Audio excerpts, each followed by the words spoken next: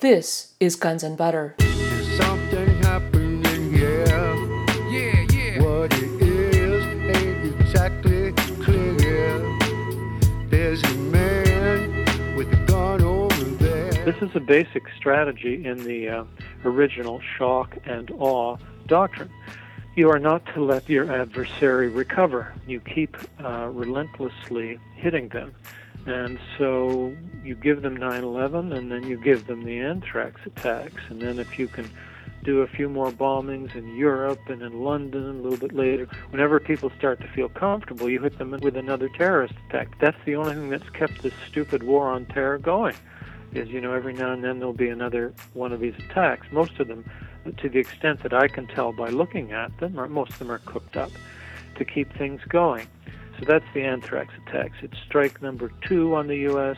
It enables the Patriot Act to go through. I'm Bonnie Faulkner. Today on Guns and Butter, Dr. Graeme MacQueen. Today's show, Connecting the Anthrax Attacks to September 11th.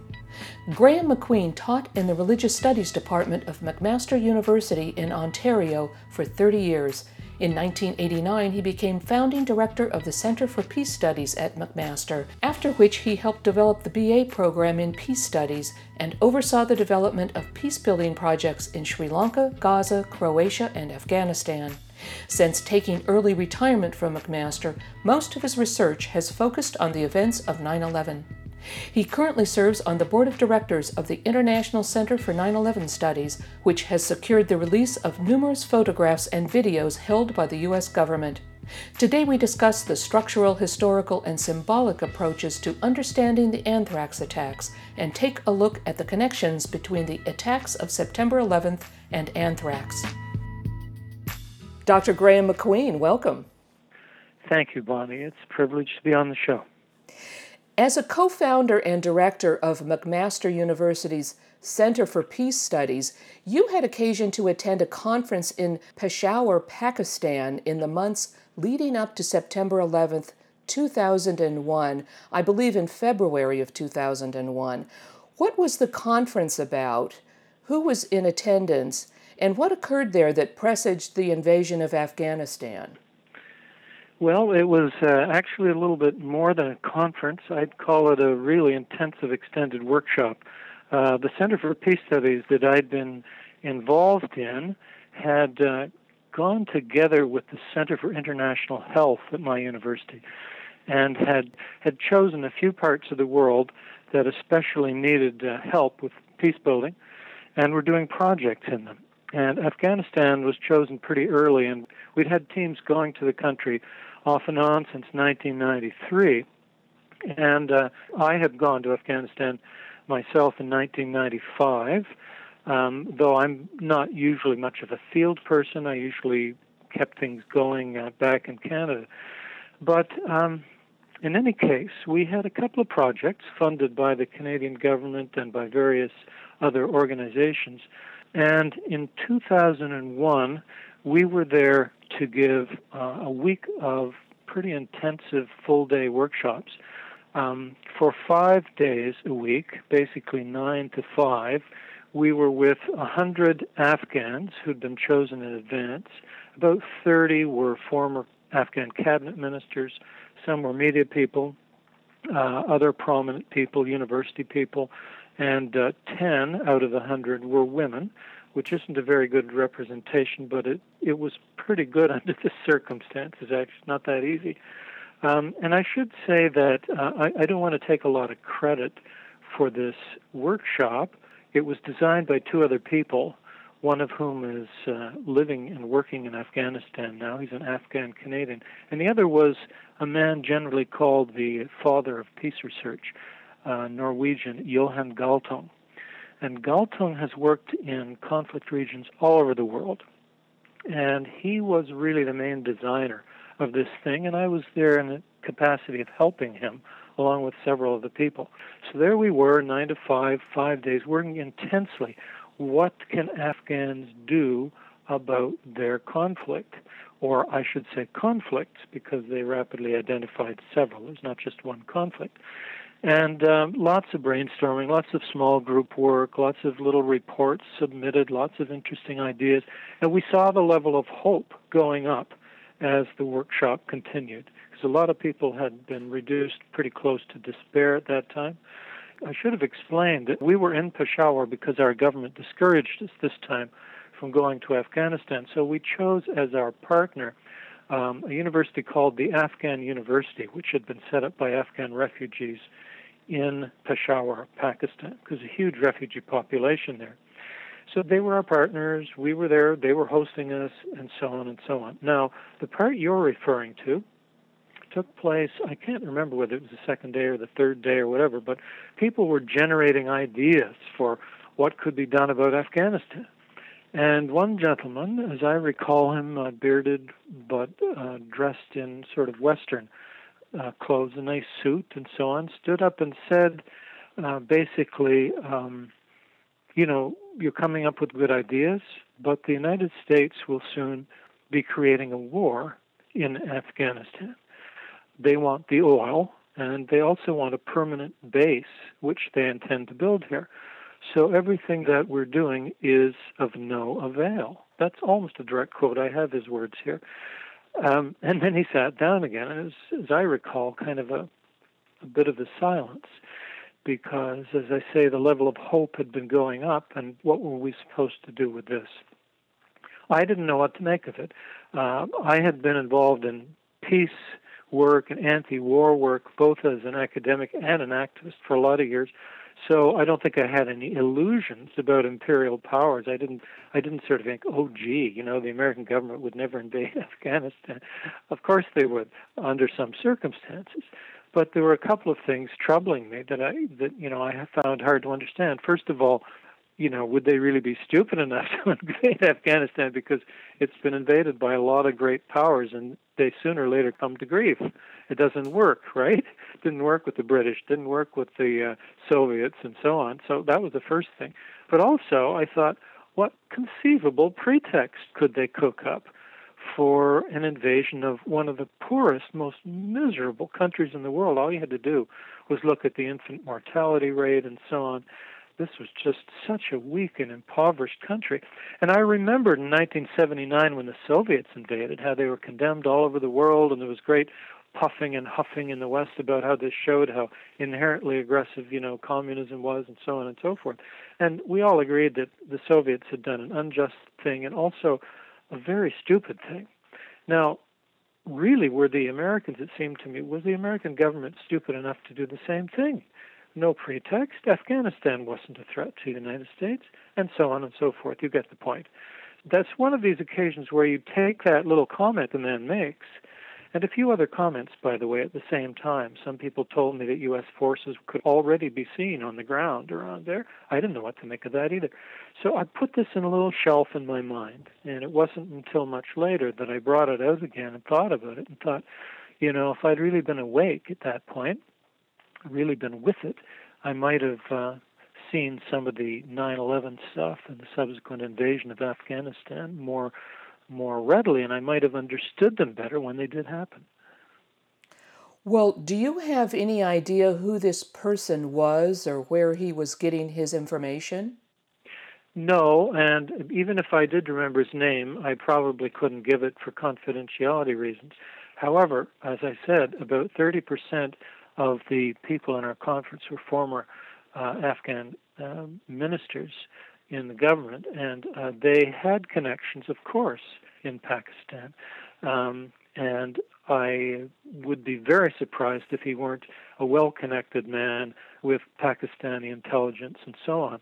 I should say that the leader of the workshop, I spoke to Johan Galtung about this a year ago. I said, Johan, I remember, I was reading over the minutes and I'm remembering this guy speaking. I said, do you remember this incident? And he said, oh, of course I do. I was intrigued. So I went up to him and wanted more information. And he took me to his office later and he showed me the maps and so on and so forth. So obviously the guy felt he had a lot of information, but I can only speculate as to where he got it. I mean, we later learned, of course, that there had been things published in various Asian newspapers saying that the United States would, in fact, be invading in the fall, invading Afghanistan. I think it's the Asia Times. I have the article around here somewhere that said that in the summer. But we didn't get, at least I don't remember getting any news about that in my media. So it was a great surprise to me later to go back and see that this information was floating around if you knew where to look. Wow, that's very interesting. And at the time that you were conducting these workshops in Peshawar, the Taliban were in control of most of Afghanistan, right? That's correct. The Taliban had been taking over. When I was there in '95, they were on the move, and everyone, who are these people? What are they up to? And we got various interesting answers, but we were in Herat, and they hadn't taken over Herat yet. By the time of 2001, they controlled almost all the country. The Northern Alliance maintained a small presence, but most of it had been taken over by the Taliban. I just wanted to mention, the Taliban are very much demonized over here as if they're from another planet, but they're not all that unusual. They're similar in many ways to other Mujahideen groups. And there were a couple of Taliban advocates and supporters in the room, in our workshops. And the Taliban themselves showed up one day, to express their views about what we were doing. So it's not like they were considered particularly rare or unusual over there. Well, switching the subject a little bit, one of your most important areas of research has been the anthrax attacks that began a week after 9/11. You have pointed out that the anthrax attacks of September-October 2001 are intimately connected to the events of September 11th. What do the effects of the anthrax attacks have in common with September 11th? Yeah, I should say actually that that's how I got into studying the anthrax attacks. Mainly, I'm a researcher these days on the events of 9/11, which I consider to be fraudulent. I consider it to be a false flag operation. But, I eventually realized, you can't keep avoiding the anthrax attacks because, they happened at almost exactly the same time. They had similar structure and effects, and everything you hear about them suggests that they're fraudulent too, so it's time to look into it. So I took a few months off to study it, and that's where I'm coming from. I'm coming from it as somebody who wants to understand the so-called global war on terror and wants to understand the role of the fall of 2001, in which these two major attacks on the U.S. homeland occurred, the 9/11 attacks, and then, as you said, starting a week later, the anthrax attacks. So to get to your question, what do they have in common? There are actually several different ways of looking at that. You can do a structural analysis, symbolic analysis, or historical analysis, but let me start with the structural and the historical. By structural analysis, I just mean you can just analyze what are the anthrax attacks, like who supposedly did them, according to the official story at the time, who seems to have actually done them, what seems to have been the point, what was the purpose, what were the effects, and you try and line all that up, and then you look at 9/11 and you see if there are structural similarities, and of course there are. And this is kind of important. I often use this now, and I'm giving a talk on 9/11. I say to my audience, there are a lot of people who are really indignant, both in the U.S. and in Canada, when I give a talk on 9/11, and they say, you really think that people in the United States, and more specifically in the military-industrial complex, as you call it, are willing to kill other Americans, target them and kill them in cold blood, and not only that, but try to terrorize the entire population of the United States, and do it all deceptively and cast the blame on other people, namely Muslims.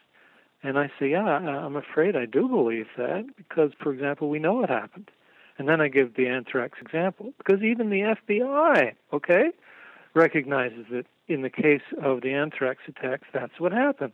It was blamed on Muslims. I mean, the anthrax letters are very clear about that, death to America, death to Israel, Allah is great. It's kind of like a Hollywood version of an extremist Muslim. But there you have it. I mean, it's very clear. And yet that story began to crumble almost immediately. And by early 2002, just about everyone was willing to acknowledge that, there was no evidence that it was done by Muslims of any kind whatsoever. This anthrax seemed almost certainly to come from highly secure U.S. military laboratories or military-associated laboratories. And then the FBI starts trying to find out who it is. They eventually claim that Bruce Ivans did it. So here's the official FBI story. It is that somebody in the heart of the U.S. military-industrial complex carried out these attacks, killing American citizens, terrorizing the whole country on purpose, and blaming Muslims for it. Now, of course, there are differences in the way the FBI understands this and the way I understand it, but at least we agree on that much. So the FBI, in effect, agrees that it was an inside job, agrees that it was a false flag operation that ends up implicating Muslims. And that's quite a bit to agree on. Of course, we also disagree on some pretty big things. And I find that helpful because that allows people to see that there are structural similarities, all those different points that the Anthrax attacks have in common with the 9/11 attacks as I understand them. Again, they killed Americans, they terrorized the country, they laid the blame falsely on Muslims. You see the point? So that's what I would call a structural approach to it. I'm speaking with researcher Dr. Graeme MacQueen. Today's show, Connecting the Anthrax Attacks to September 11th. I'm Bonnie Faulkner. This is Guns and Butter. So I'll just try and give you a brief explanation of what I mean by an historical approach.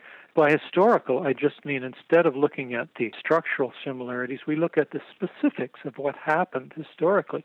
And we try and find out if there are any actual connections between people who were involved apparently in the 9/11 thing, such as the 19 Arabs who supposedly hijacked planes, and the people who were doing Anthrax stuff. And if we find that there are common individuals and there are connections, then that becomes very interesting. And that reinforces our view that we really have to think about these two acts of terrorism, if you want to use that word. We have to think about them together, that they will shed light on each other the more we compare them and think about them together. You've already begun to address this, but I wanted you to elaborate on your research, which suggests that the Anthrax attacks were initially designed to be connected to the events of September 11th, as you put it, as a 1-2 punch, but then as the Anthrax narrative fell apart, were then presented as a separate event. The public was encouraged to see these events as separate. Please explain why and how this was done. Yeah, well, just so everybody understands what I mean by that. So, yeah, the point is that initially we were all told, oh, they're connected. The same people are doing them both. America's in danger, so we have to pass the Patriot Act, which got passed right in the middle of the Anthrax scare. And we have to invade Afghanistan, which happened 2 days after the first Anthrax death. And then we have to go to Iraq because they have Anthrax, and Colin Powell at the UN is holding up this little vial of Anthrax. So that's what was going on at the beginning. We have to think these events together. Yes, and as you say, once the Anthrax story began to crumble, they rapidly said, no, don't think about them together. No, they're completely different. And you can see why. Because if we continue to think about them together, as the Anthrax story falls to the ground, it will drag the 9/11 story down with it, right? I mean, if one is a fake and it's connected to the other one, sooner or later people are going to say, well, maybe this 9/11 is a fake too. So they slice them apart. They say, forget about it. They're not connected. 9/11 was these guys over here. It was genuinely Muslim terrorists. Anthrax, which happened a week later, was fake Muslim terrorists. So the genuine ones here, a week later the fake ones, and then later it's Bruce Ivans. He had nothing to do with Al-Qaeda. You see the point? So they're trying to separate them. Well, before we start with the sequence of events in the Anthrax attacks, what was Operation Dark Winter? Well, Dark Winter was a U.S. military exercise or training exercise, which was held, as I recall, in June of 2001, so several months before the Anthrax attacks happened. And of course, they're doing exercises all the time, and there had been a number of bio exercises.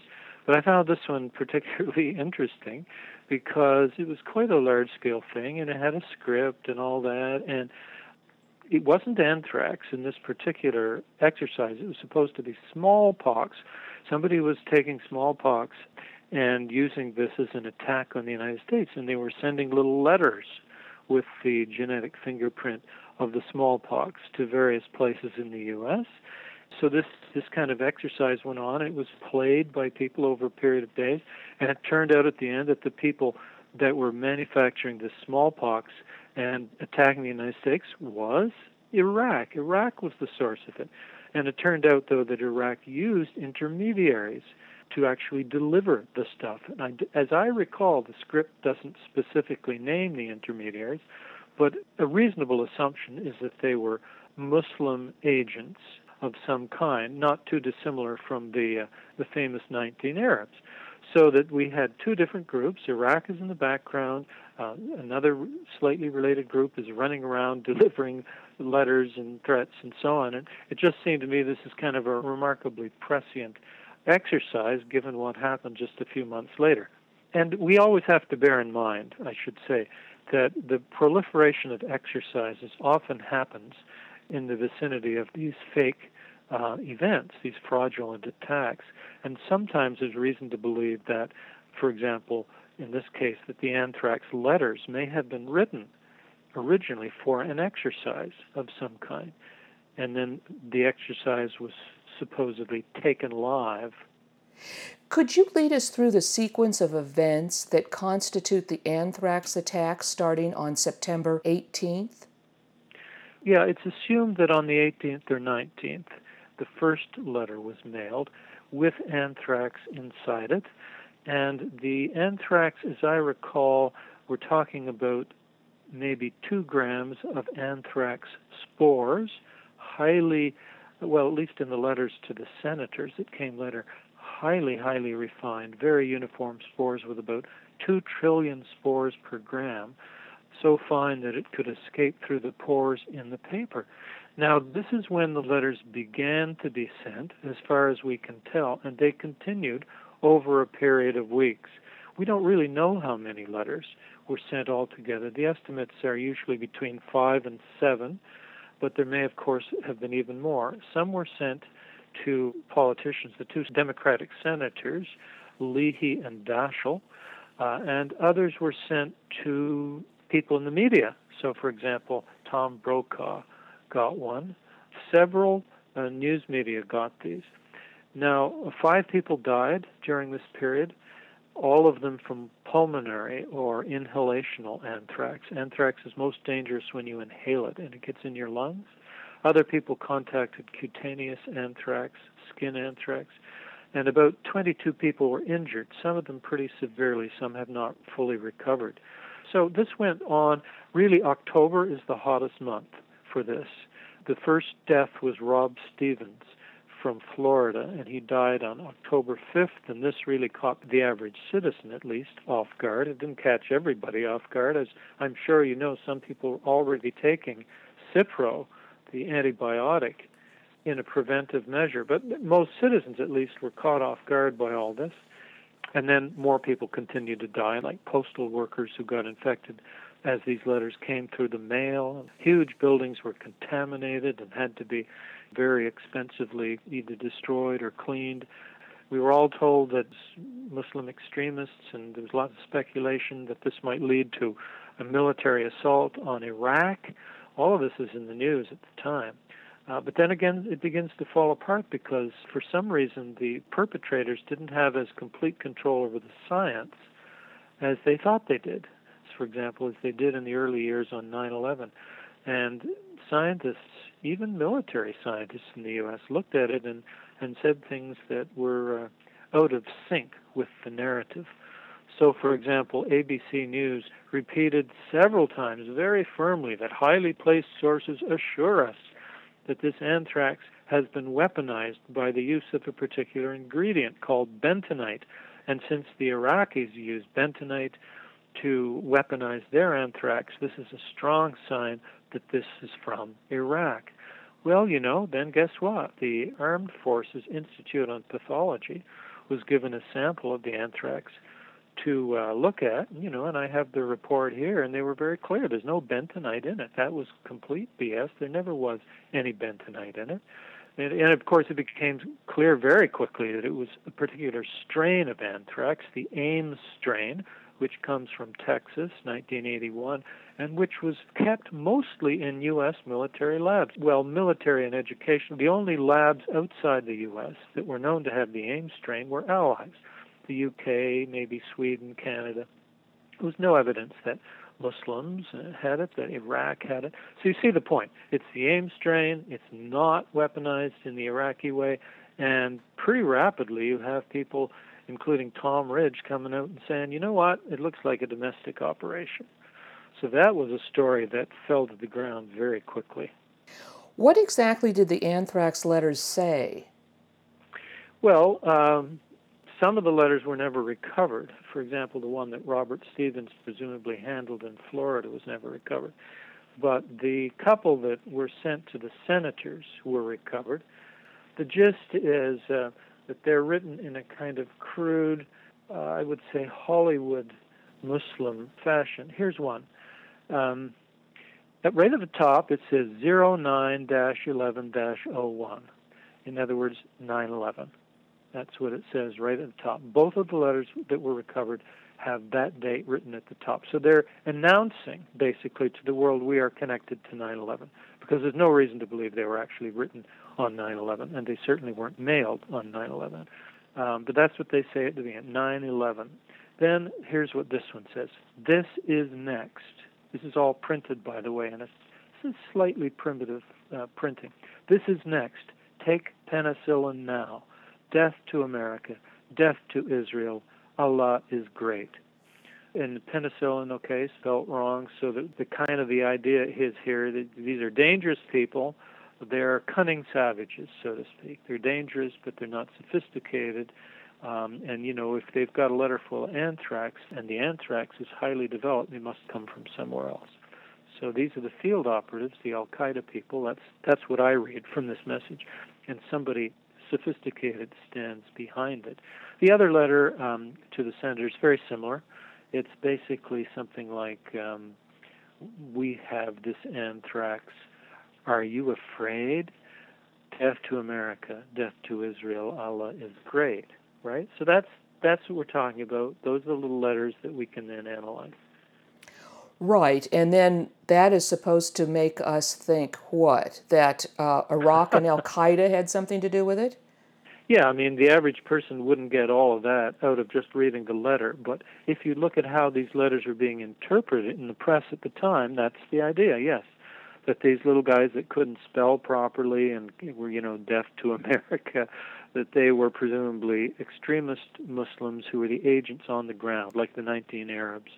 And that this clumsy little letter, hand printed with spelling mistakes, was incongruous in the context of highly, highly sophisticated anthrax. I mean, I can't overstress this. The anthrax in the two letters to the senators was, according to some observers, among the most sophisticated anthrax ever seen in terms of a weaponized product. There's no way Al-Qaeda was cooking it up in little labs, and this was said very explicitly in the newspapers at the time.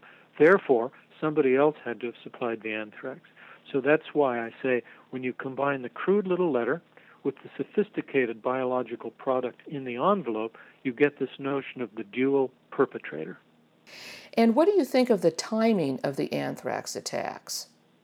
Well, as I said before, it's a 1-2 punch. Don't let the U.S. population recover. This is a basic strategy in the original shock and awe doctrine. You are not to let your adversary recover. You keep relentlessly hitting them. And so you give them 9/11, and then you give them the anthrax attacks. And then if you can do a few more bombings in Europe and in London a little bit later, whenever people start to feel comfortable, you hit them with another terrorist attack. That's the only thing that's kept this stupid war on terror going, is, you know, every now and then there'll be another one of these attacks. Most of them, to the extent that I can tell by looking at them, or most of them are cooked up to keep things going. So, yeah, so that's the anthrax attacks. It's strike number 2 on the U.S. It enables the Patriot Act to go through. Senators Leahy and Daschle might have held up the Patriot Act's passage, but since their own offices, or at least in the one case, the office is thoroughly contaminated and a young woman gets ill, they're at this point being terrorized as well. and messages are being given out, sometimes not too subtly, it seems to me. If you get in our way, this is going to happen. I'm speaking with researcher Dr. Graeme MacQueen. Today's show, Connecting the Anthrax Attacks to September 11th. I'm Bonnie Faulkner. This is Guns and Butter. So basically, I've talked about the structural and the historical approaches. I'd also say there's a symbolic level going on here, and I don't want to get too abstract and kind of boringly academic and postmodern and all that about it. Philip Saracen wrote a good book about this in, I think, 2006, but the gist is that anthrax is a particularly potent symbol. It's a silent, invisible, deadly agent which invades the body and corrupts it, and the body cannot defend itself against it, and death comes in an agony. And this becomes a symbol of the nation, says Saracen. And I think he's right. I don't think this is too fanciful. The nation as body, so that the nation, just as you can no longer have what you might call the free love body, the body that interacts in an open, loving, sexual way, let's say, with other bodies, the free love body. That's no good, because now you've got things that are entering the body. Historically, the parallel would be HIV/AIDS probably, which led people to say, okay, now we've got to go back to an older model of the body, the defended body, maybe even the fortress body, which doesn't interact freely with other bodies. What Saracen is saying is what's going on here is the nation is thought of as the body, so that America was at one time treasured its freedom above all things, and it could interact freely with others through free trade and free this and that and tourism, and suddenly all that is in danger, because these organisms, just as anthrax attacks the body, these Muslim extremists attack the pure nation. They invade the homeland, they desecrate the homeland, they create a kind of contamination, and therefore we must put up borders, no more free love nation. We have to reinforce the borders. We have to guard them. We have to have a fortress America, and we have to even be willing to go out and be extremely violent to other people to kill these pathogens before they can do us harm. So he has a lot of support that this is what's going on in the deep consciousness of people, and it's important really to think at this level. It's not just a matter of being clever, because a lot of what we're talking about here is not easily reduced to rational terms. I've taught courses on this kind of thing at the university, and I remember getting up showing the students, okay, in the year, let's say 2003, I don't remember, I don't have the figures here, but let's see how many Americans died through international terrorism. And there are, official statistics on this, and let's say it was maybe 12 that year, I don't remember. Well, how many Americans died through traffic accidents? Oh, 40,000. Okay, and how many died from smoking? That's maybe 10 times as many again, maybe 400,000. So why is it that we're not all going around, terrified of cars and cigarettes? The U.S. has this massive military budget skyrocketing because of terrorism, and the number of casualties is really very low. Well, see, it's not rational. We're not operating on a rational level. We're operating on a symbolic level, and the nation has been contaminated. And actually, there's a verse in your national anthem, which I guess isn't sung anymore, but it's worth getting out to look at, because it has a line in it that's something like, their blood will wipe out their foul footsteps pollution. This was talking about the British, I guess, in the War of 1812, but it applies very well to Al-Qaeda. In other words, they have come to our nation, and this is their foul footsteps pollution. They have polluted the pure body of our nation. And how do you get rid of that? How do you get rid of that? And at this extremely primitive level, the answer there is clear.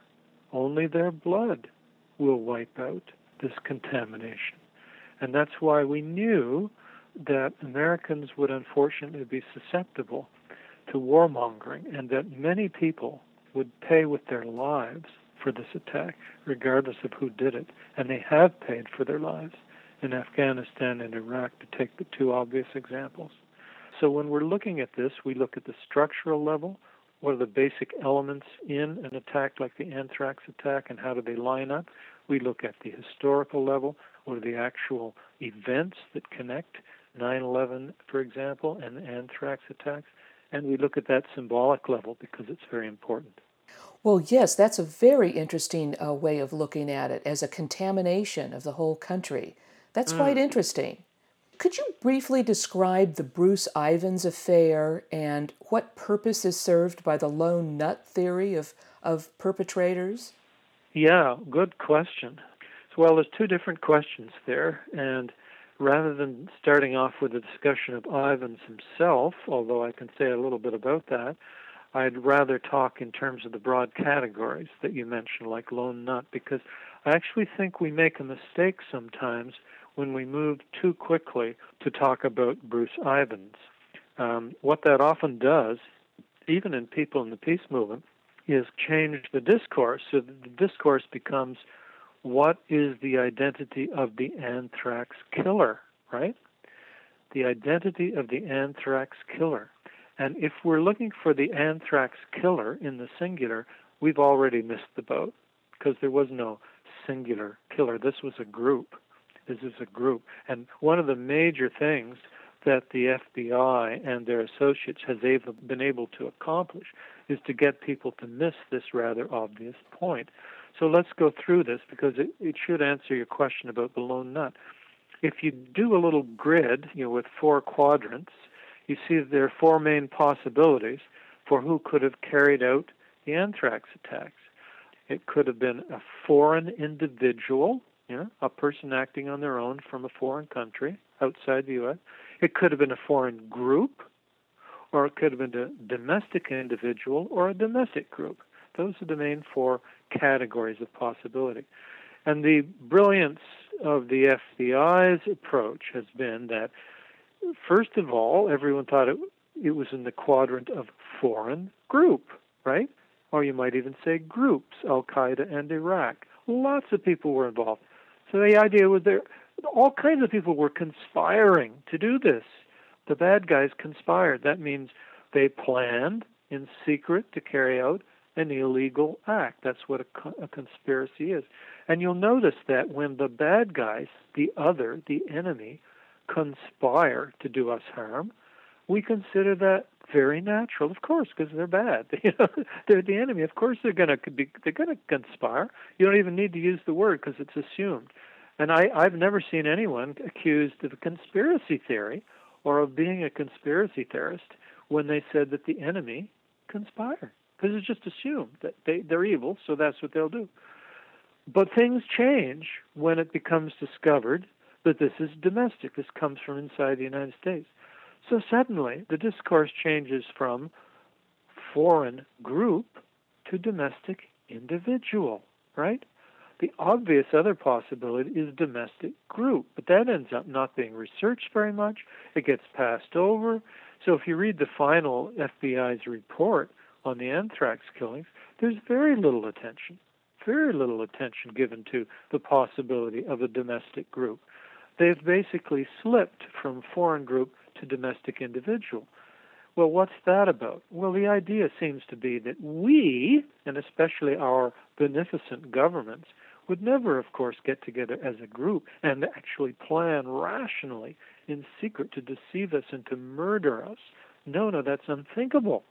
So if evil has come from within our group, it must be a random individual who tells us nothing, really, about society as a whole, meaning it tells us nothing about our society. It's just a random, disturbed individual who has somehow cropped up in our society, and there's nothing we can do about it. There's always going to be such people. We'll try and find them, but, what are you going to do, right? Whereas, of course, if we actually say, suppose it's a domestic group lodged in the very heart of the U.S. military-industrial complex, and they did conspire, and they were rational, not nutty, and they knew what they were doing, and they terrorized the population on purpose. Then, if you say that, and it's clear to me that that's what happened, if you say that, suddenly you're accused of being a conspiracy theorist, right? Because those bad guys conspire all the time. That's not interesting. But when you claim that our people and our government might conspire, well, then, you're a sleazy and slightly screwed up person. You're a conspiracy theorist. So this whole notion of the lone nut, not only a solitary individual, but an unbalanced and unrepresentative individual, has been extremely important in recent U.S. history. And what it gives is a way of carrying out violent actions that actually have often state institutions behind them. And you throw up this patsy, this Oswald, this James Earl Ray or whatever, and say, well, it's a lone nut again, so really there's no point looking further, nothing to see here, folks, move on. Doesn't tell us anything about the deep structure of the state and what's really going on. It's a very useful position. And in the case of the Anthrax attacks, I think it's the clear limited hangout position, by which I mean you tell some truth and you hide other big truths, as I mentioned before. So when the Iraq al-Qaeda hypothesis just crumbles, you turn around and you say, okay, well, we'll admit it came from U.S. military labs, but we'll say it was a random nut, and we'll find the nut, and we'll make sure he ends up dead, and that's the end of the story, and they won't look any further. And that's, to some extent, what's happened, except that the FBI hasn't been entirely successful in selling the Bruce Ivins story. Now, were there connections between the so-called 19 9/11 hijackers and the perpetrators of the Anthrax attacks? Could you talk about the Florida connection of the Anthrax attacks between West Palm Beach and Miami? Yes, exactly. If you're looking for connections between the 19 so-called hijackers and the Anthrax attacks, that's where I would first look. So I'm looking at a map of Florida right here. There are all kinds of places between West Palm Beach, further to the north, and Miami in the south, where the hijackers, at least 14 out of 19 had Florida connections. They lived there, they went to the gym there, some of them took flight lessons in Florida, they went to the doctor there, they went to bars there, they hung out there. There's strong, strong connections. So the first thing we notice is that the first anthrax victim, Robert Stevens, dies in Boca Raton, right in the middle of that area. Now that in itself might not seem very strong circumstantial evidence, but it starts to look strong as we narrow in on this. We say, well, who was Robert Stevens? Well, he was a photo editor who worked for a tabloid called The Sun, the sister publication of the National Enquirer. And Stevens seems to have contracted anthrax at his workplace at The Sun, probably through a letter, and he then dies of it. Okay. Well, who was the editor-in-chief of The Sun at the time? It was a man named Mike Irish, whose wife knew two of the hijackers. She didn't just know them. She was a real estate agent. She found apartments for them. So here there's a direct connection between The Sun, where the first anthrax guy dies, and two hijackers, Hamza al-Ghamdi and Marwan al-Shehi, and also Muhammad Atta, the leader, because he co-signed for one of their leases. Now, at this point, any criminal investigator, any homicide investigator would be saying, this is interesting. This is interesting. It's not conclusive. It could be coincidence, but it's looking very interesting.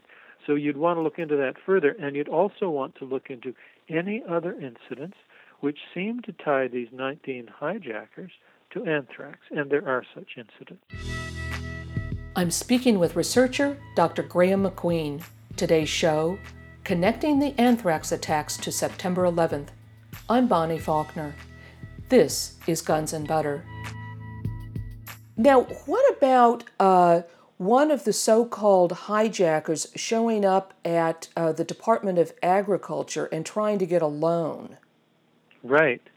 Well, this is one of several incidents in which some of these 19 hijackers are running around, and they're doing this for about a year and a half, right up to a week before 9/11, expressing interest in small planes which disperse various agents into the air. And most of these are crop duster planes. So here we have guys coming from Middle East and Afghanistan and so on, and saying, my dream is to somehow crop dust American crops. And they're being very out front, very blatant about this. They make sure they're not forgotten. They'll go and have a little fight with somebody who has one of these crop duster planes, and so on and so forth. So the story you're referring to is when the so-called ringleader, Muhammad Atta, comes to ask for a loan. And I can tell you that fascinating story because I really find it tells us a lot about how these things are structured. So Muhammad Atta, and this is, I think, back in spring of 2000, it's quite a long time before 9/11. It's in Florida, and he goes to a woman named Jonelle Bryant, who has a loan office at the U.S. Department of Agriculture. He walks in because he understands his loans being given out, and he explains to her that his name is Muhammad Atta, and he spells his name, that's A-T-T-A. And I'm a young man from Afghanistan, which is interesting because the real Muhammad Atta is from Egypt. It seems odd that he would choose a more suspect country. So he's not really concealing himself very well. He's given his real name. He's claimed to be from Afghanistan. I wanna, spray U.S. crops, he says. And for this, I need a $650,000 loan, which I hope your department will give me. And I'm going to take, a small aircraft and take out all the seats except the pilot's seat and convert it into a kind of crop duster plane by putting a big chemical tank in it. And I'm an engineer, so I know how to do that. And he's pretty rough with her because, I don't want to deal with a woman, but if I have to, blah, blah, blah. Well, she kind of calms him down and says, you can't just walk out of the door with $650,000. There's an application process. And furthermore, I hate to say, you're not an American citizen, so you're not even eligible for the program. Well, he's not very happy being told all this, so he says to her, and bear in mind here, this is supposed to be a top secret operative. Obviously, he's planning one of the biggest operations ever on U.S. soil. He's got to be very secret. He's already told them his name. He's expressing aggression. Now he says, what would happen if I just came around behind your desk and cut your throat? And then I could take the $650,000. Talk about making yourself unforgettable. Well, so she doesn't seem very perturbed, Jonelle Bryant. As she tells us to ABC News, she says, well, first of all, I don't carry that cash in my office, and secondly, I know karate. Yeah, so I don't know. She doesn't phone for help or anything. They continue to discuss amicably, and at some point, Muhammad Atta notices that on her wall is hanging an aerial photograph of Washington, D.C., with all the nice monuments marked and everything. He says, oh, that's remarkable. That's beautiful. I've never seen such a clear aerial photograph of Washington, D.C. I need to have it. He starts throwing money down on the counter. Want to buy it? She says, well, you can't buy it. It's a gift. And he gets annoyed again. And he says, well, how would you like it if people from outside the United States came to a country, a city like Washington and destroyed its monuments, right? Again, this doesn't seem to bother her. There's no bells going off at this point.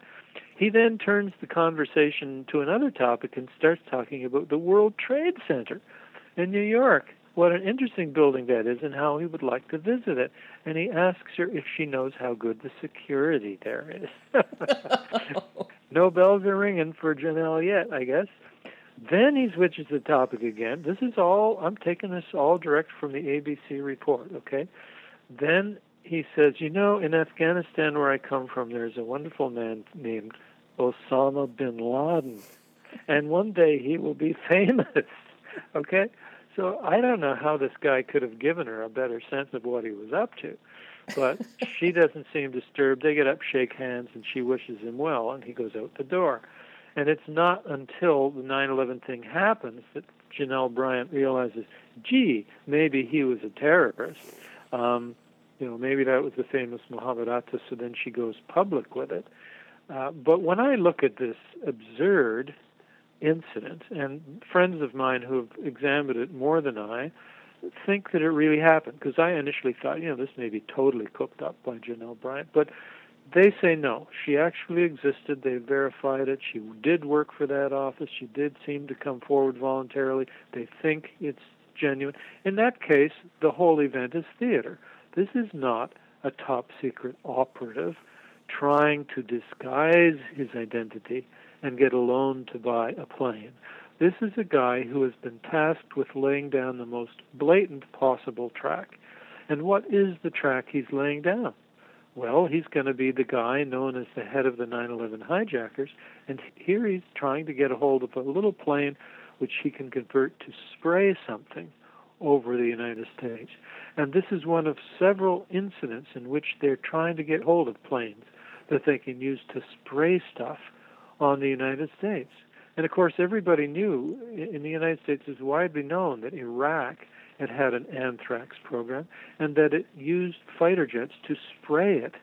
That was their chosen method of dissemination. So I think what's going on here is that clearly a trail is being laid, and we're supposed to follow it.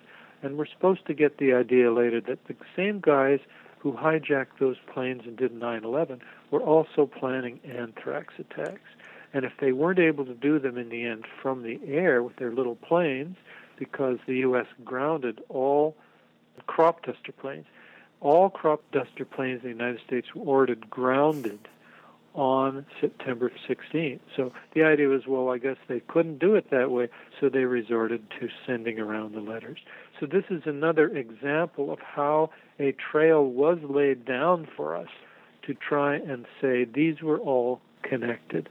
And of course, what I'm saying to you is that even if it was all theater, it does actually prove that they were connected, because the same choreographers, if you like, were choreographing the anthrax attacks and the 9/11 attacks, and were insisting we see that they were connected. Exactly, and this was the narrative that was spun early on. We no longer hear anything about this. Exactly, right. And we also don't hear about the anthrax.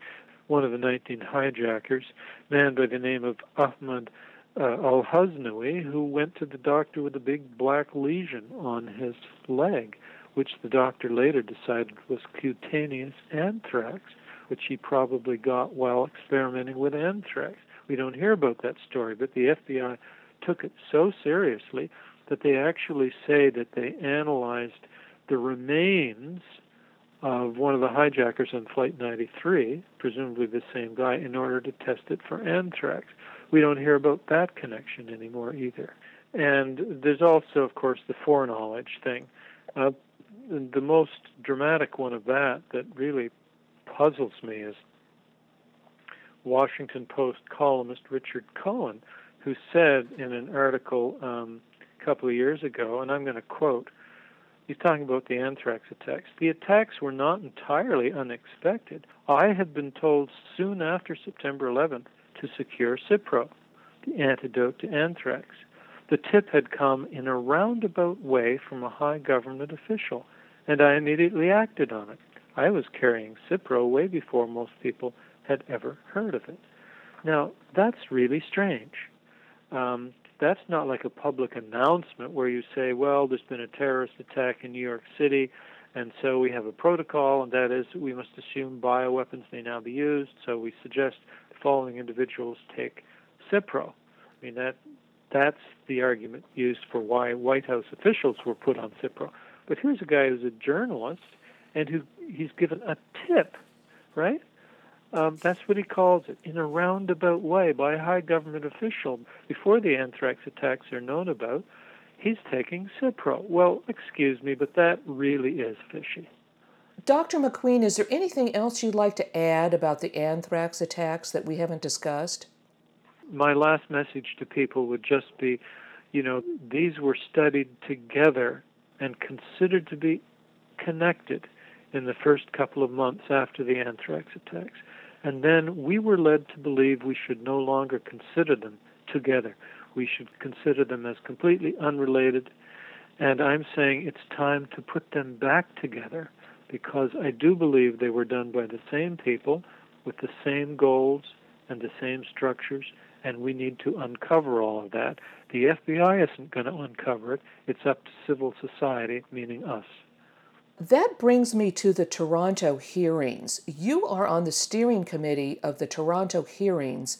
That is the international hearings of the events of September 11th, 2001. What is the purpose of the Toronto hearings on the 10th anniversary of September 11th?